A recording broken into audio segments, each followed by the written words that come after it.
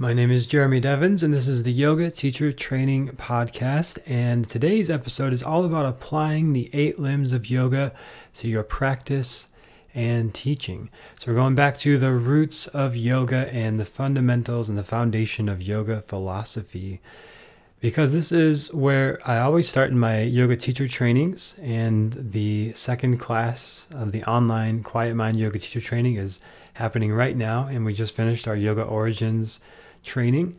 And in that context, we go very in depth, but also very quickly through the whole history of yoga philosophy and its origins.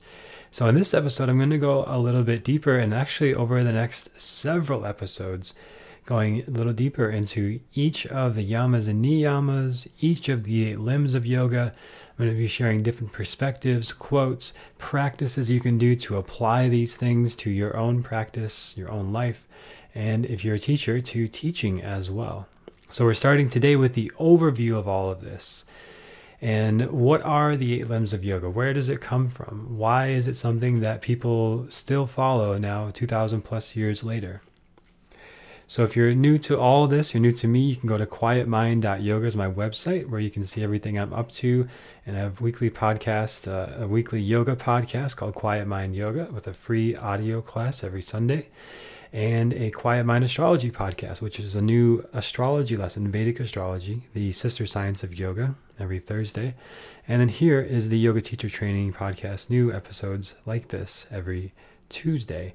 And if you want the videos of classes, more in-depth lessons, more mini workshops that I offer, and one-to-one feedback on your yoga practice, that's what the Quiet Mind Yoga membership is.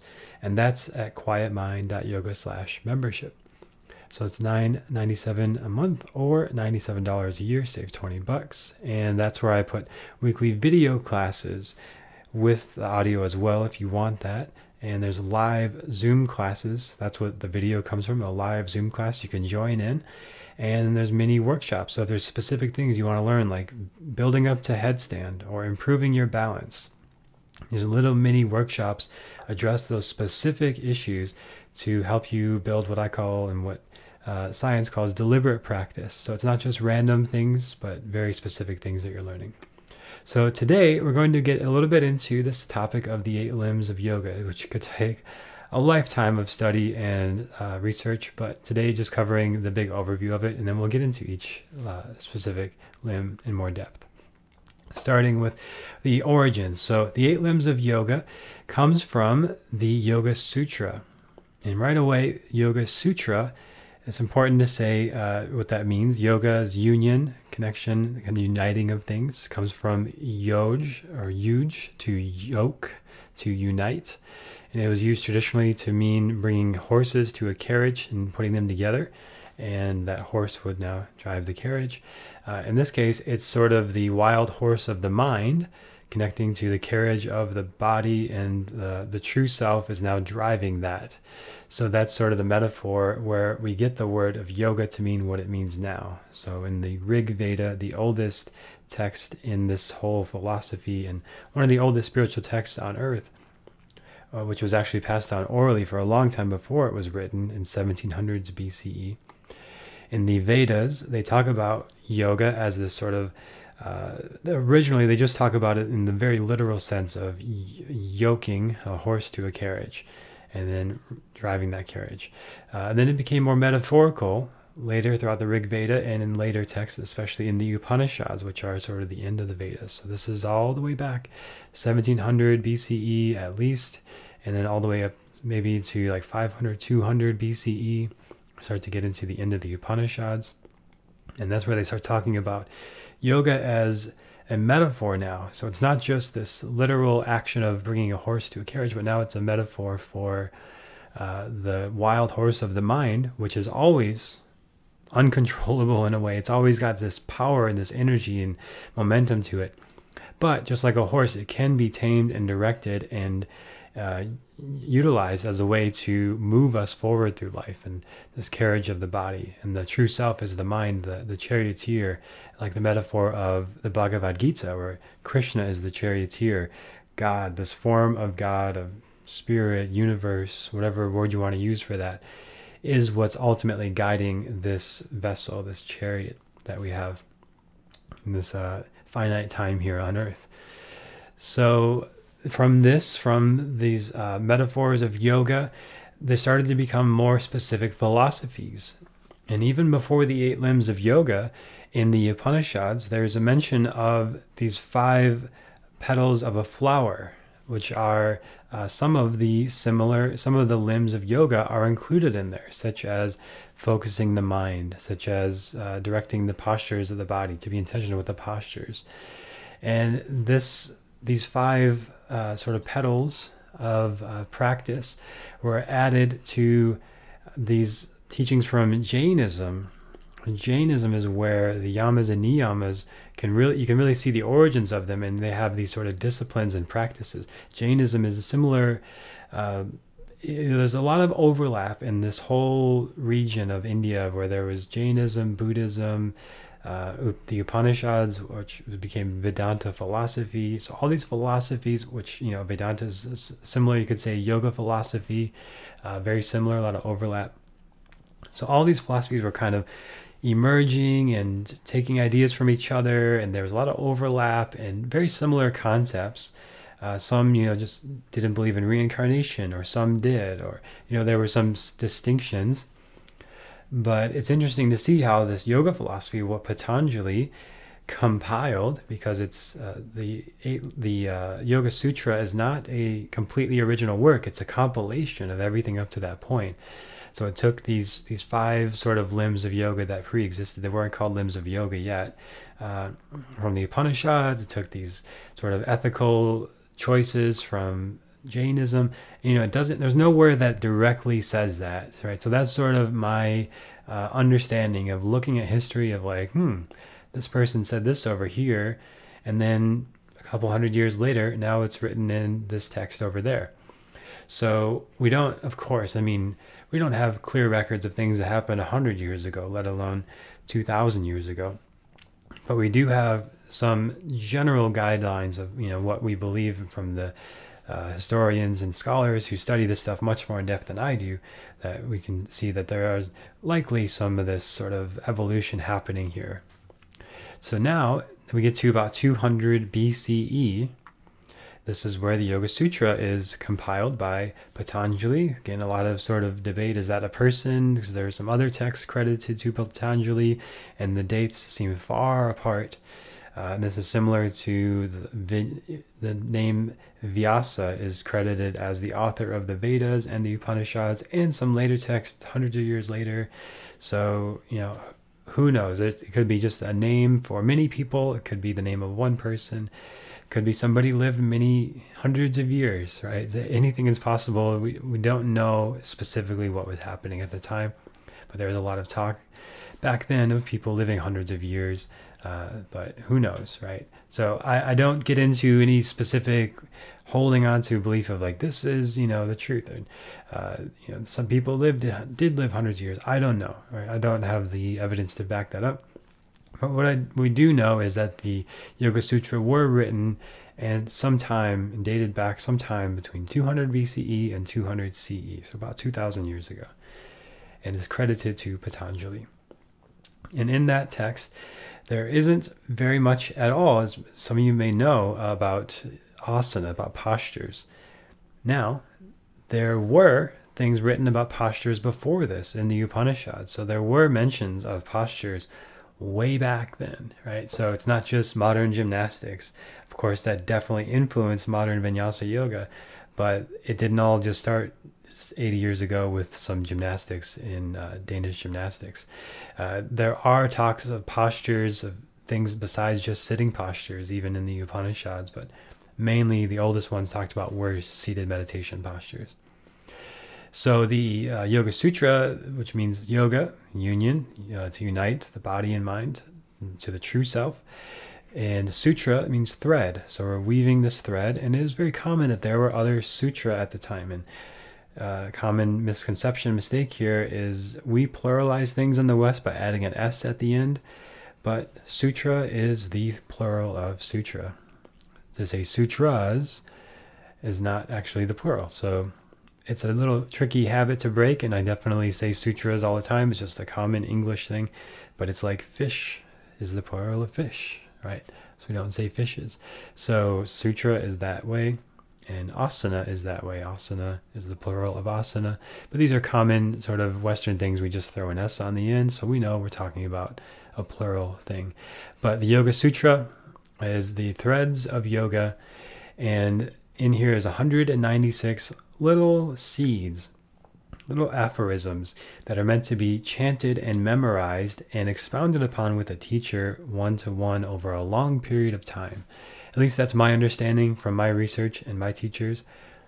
On its own, if you just try to read through the thing, which I tried to do initially, it's like, all right, I'm just going to read through this text, and it's only 196 little phrases. Easy. It's not easy. It's dense, right? These are really dense seeds. These are not meant to be just quickly consumed and then moved on to the next thing. These are lifelong lessons, and you could spend months and months and years living with just one, living with just yoga's chitta vritti nirodha. Yoga is the quieting of the mind, and this is why I call my business Quiet Mind Yoga. Everything I do is Quiet Mind Yoga, to remind me of that origin and that root of yoga. That's what it is. It's about quieting the mind. And I've spent many, many years just living with that and digesting that one sutra. Or the most common is Sthira Sukha Asana, right? That's the only real description of what a posture is and how to do a posture. To have Sthira and Sukha, as I mentioned on a previous episode, balancing effort and ease within the posture. So just with those, I mean, that is a lifelong study of just being aware of Sthira and Sukha in our lives, and being okay with times of Sukha, times of contraction, like many of us are experiencing right now when I'm posting this. Times of ease, of not being productive. And that's totally okay and actually necessary. And then in the postures, having times of rest and ease and softness. That's just as essential as firmness and stability and structure, right? We need both to find balance. And just really digesting that and exploring that and being curious about that is powerful stuff. So that's what the Yoga Sutra is as a whole. Like there's many of these little seeds like that, 196. Each one of them could be a lifelong study of practice and exploration. And within that, there's this teaching of the 8 limbs of yoga. And that's what we're going to focus on now over the next several weeks in this new series. So the 8 limbs of yoga, or Ashtanga Yoga. Ashta means 8. Anga means limb. So this is where Ashtanga Yoga comes from, the 8 limbs of yoga. And Pattabhi Jois made that sort of his brand of his name, of his style of yoga, Ashtanga Yoga, but is primarily focused on asana, right? Anyone says, I do Ashtanga Yoga, you immediately think of the asana, right? It's the primary series, secondary series, third series, second series, not secondary.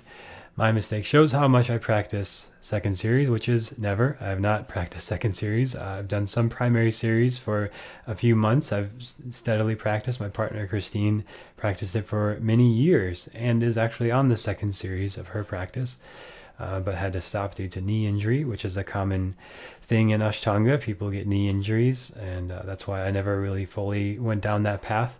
But that's a sidebar. But just interesting to know, that's why that's where the Ashtanga Yoga comes from. This comes from the Yoga Sutra 2,000 years ago. And I think the intention of Pattabhi Jois is that the practice is not just about asana, but it's about practicing all of these 8 limbs. And I think in general, in the popular culture, just the way things are, most people don't really think of Ashtanga Yoga as all of these other things. They just think of it as the very physical asana. So what are the 8 limbs? As you may know, there's yama, niyama, asana, pranayama, pratyahara, dharana, dhyana, and samadhi. So those are the 8 limbs of yoga. So we'll get into each one in their own episode over these next several weeks. But in general, that is what Patanjali in the Yoga Sutra recommends practicing to create this experience of yoga, this experience of quieting the mind. Now, it's an interesting point of discussion and exploration for yourself here of, is samadhi now the goal? So are we practicing yoga to get to samadhi? Is this a sequential step-by-step process of I do the yamas, I don't lie, I don't steal, I don't cheat, right? And I don't grasp. And then I do the niyamas and I practice cleanliness and contentment and tapas, and I practice asana and pranayama and breathing practices, and I practice sense withdrawal, pratyahara, time and silence, and dharana and dhyana. I focus my mind, and then I get to this samadhi, this goal of yoga, this enlightenment. And this was, I think, more so in the past, like maybe before, say you found this stuff 100 years ago, and there's this promise that there's this sort of reward that you can get from being very disciplined and practiced. And, there's no internet, there's no way to really validate or know. And this is even like 40, 50 years ago. And this is why I think there were so many highly influential gurus. And, you see like in the 60s, the Beatles had their guru. So everyone wanted their guru. The Beatles were leading pop culture. And then a lot of people took advantage of that. And there's a lot of sort of stories of disenchantment of people going to India to find their guru only to come back empty pockets and not really feeling like they learned or achieved anything, because the sort of this abuse of this need for a teacher or guru, or this seeking of enlightenment is something that I need to get to, right? So there's that perspective that I always have in the back of my mind of, if I get to this samadhi, if I say, okay, I need to do X, Y, and Z, and I'll get to this point, and then enlightenment, peace, bliss, I'll feel amazing. Okay, now what? So let's say I get there, now what? Right? So to me, it's like, what about right now? Can I find samadhi right now? Can I find the sense of peace, oneness, connection to all things while I'm eating my lunch, while I'm looking at the news, I'm scrolling social media, while I'm recording a podcast, while I'm walking through nature, right? Why do we need to put the goalpost somewhere further outside of ourselves, and know that like with anything, once we get there, if we do all these things rigorously, then what? What difference? How does it help people? What does it help me? What am I doing? So I believe really ultimately it comes down to what Martin Luther King Jr. said is the life's most fundamental question and pressing question is, how are you helping others?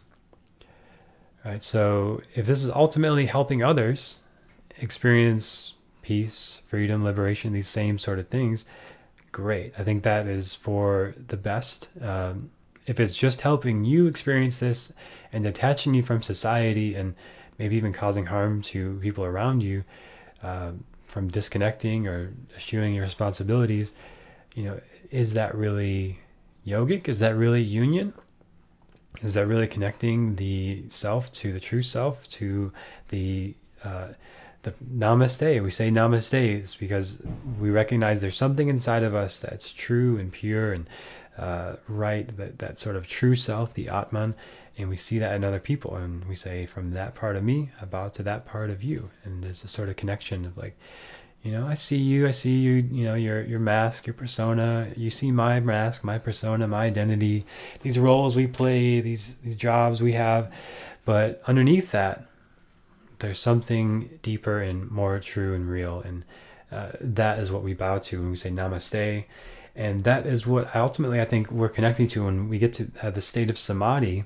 It's just that part is clearer. That part is less obscured.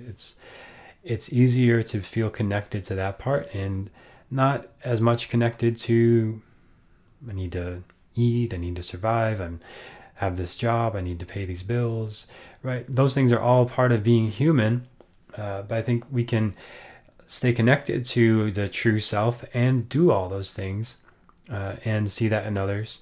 And I think that's ultimately, it's, can we find samadhi in all experiences and throughout all of the yamas? So that's sort of my personal color and perspective on it. It's not just a linear path of going from the yamas and niyamas all the way to samadhi. But one of my teachers would say that samadhi is just the beginning. So you can go through these linear steps, and now what? Now you go forth and apply what you've learned by helping others. So that's one perspective. I think it's sort of interwoven. It's like sometimes it's important to be practicing tapas at the same time as practicing dharana and focus, concentration. At the same time as practicing sense withdrawal, as being in the asana, right? So it's all just sort of interwoven, just like all things, right? We're all incredibly interwoven with each other and with our experiences. And I used to think about this of like just taking a shower, right? Somebody I never met and will never meet had to make that water fountain or the that spout that the water is coming out of, and somebody I'll never meet is managing that water so that it flows into my sink, right? And somebody I'll never meet made that sink, and somebody I'll never meet designed that sink and said we should have a sink. Let's make somewhere that water goes, right? So it's just like infinitely endless. Somebody designed the clothes you're wearing, you'll never meet.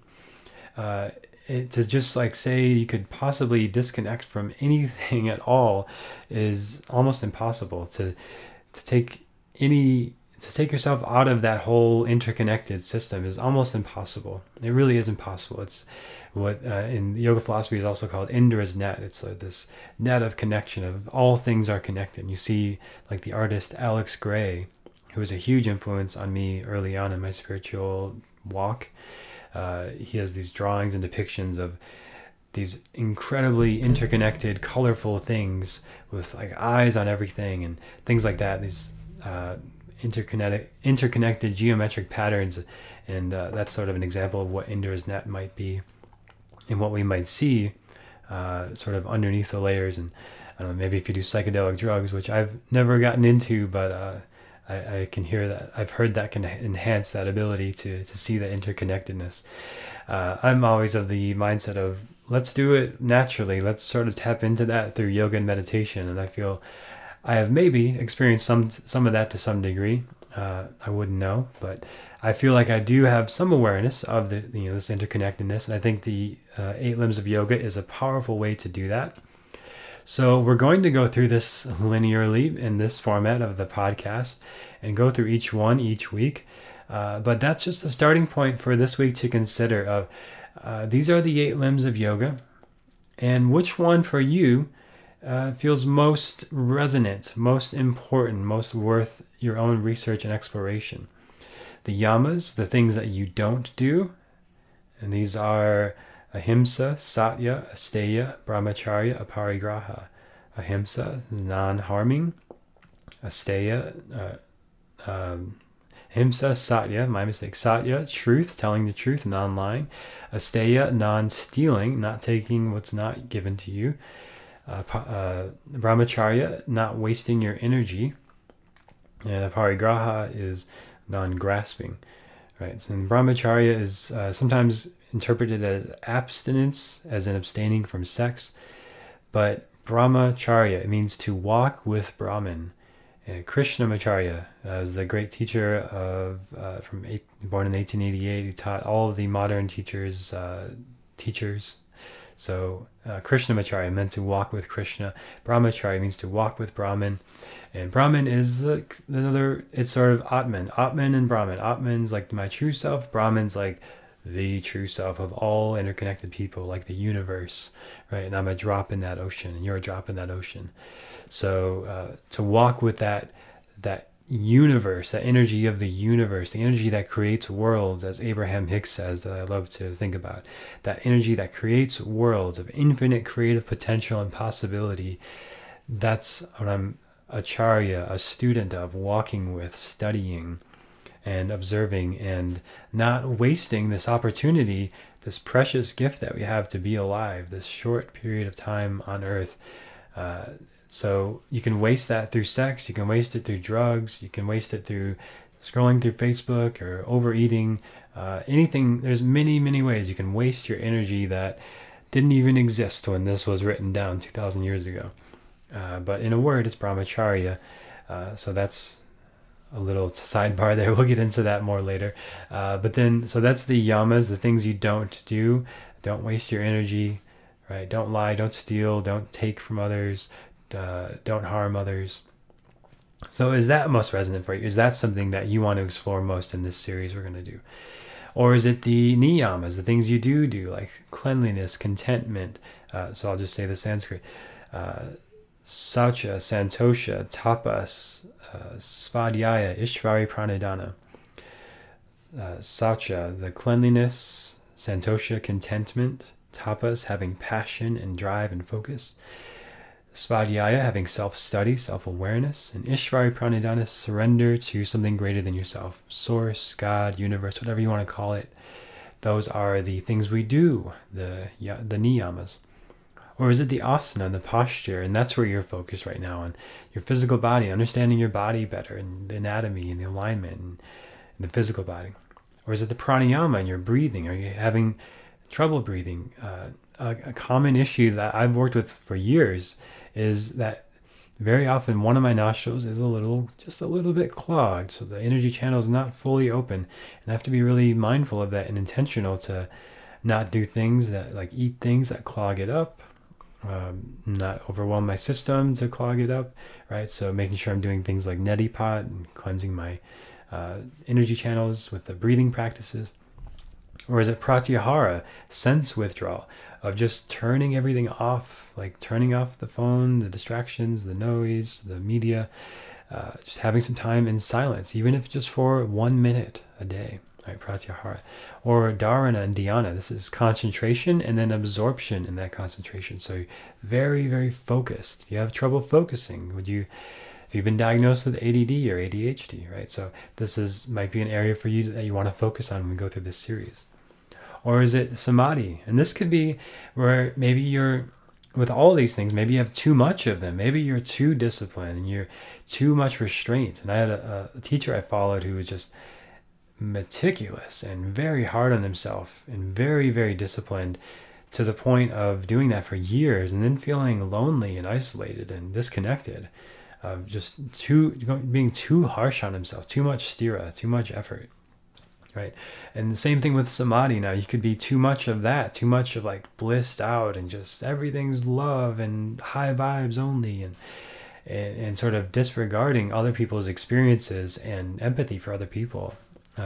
Or it could be that you're like, well, I don't even know what this samadhi, I don't know what you're talking about. Like, life is hard, dude. Like, you don't understand, right? So maybe it's like you've never experienced that sense of inner peace. Maybe you always feel a sense of urgency or fear or anxiety. And that's okay too, right? And maybe that's always this low-level anxiety that you've been able to manage with yoga to some degree, but it's still there, and that's like really the driving force, right? So we'll explore that. We'll get underneath, maybe see what's there, see what's in there that might be blocking this experience of contentment, peace, openness, receptivity, connection to other things. So we'll get into all of that over the several weeks ahead. I'm really excited to share this with you.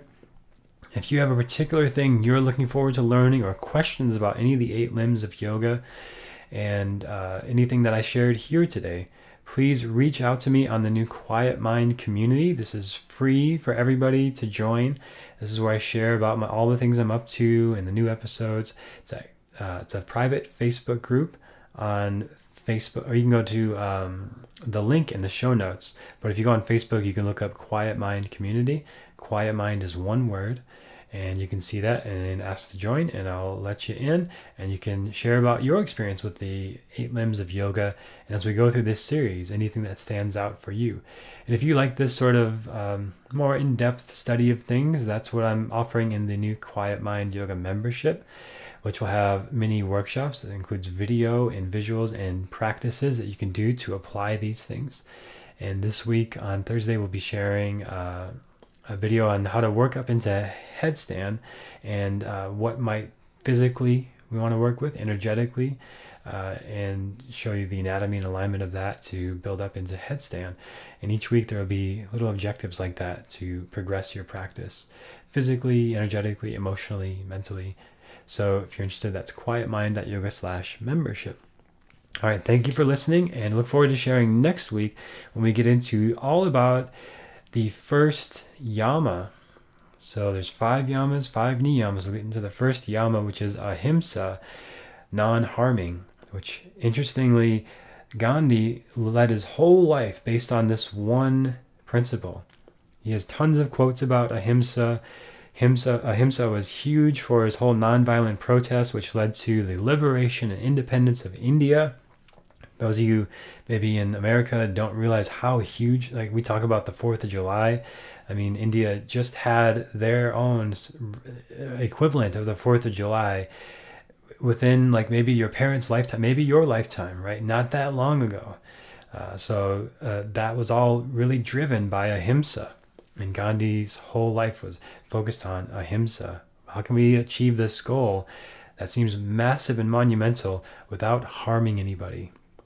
And we'll talk all about that and how you can apply ahimsa in your life. And even if you don't think that you harm anybody or harm yourself, there's some really interesting perspectives that we can approach this from. So we'll get into all that next week on the Yoga Teacher Training Podcast. I hope you found this helpful. And again, if you want to check out more Quiet Mind at yoga/membership, or join the private Facebook group and share about your thoughts on this episode. All right, thank you for listening and have a great week.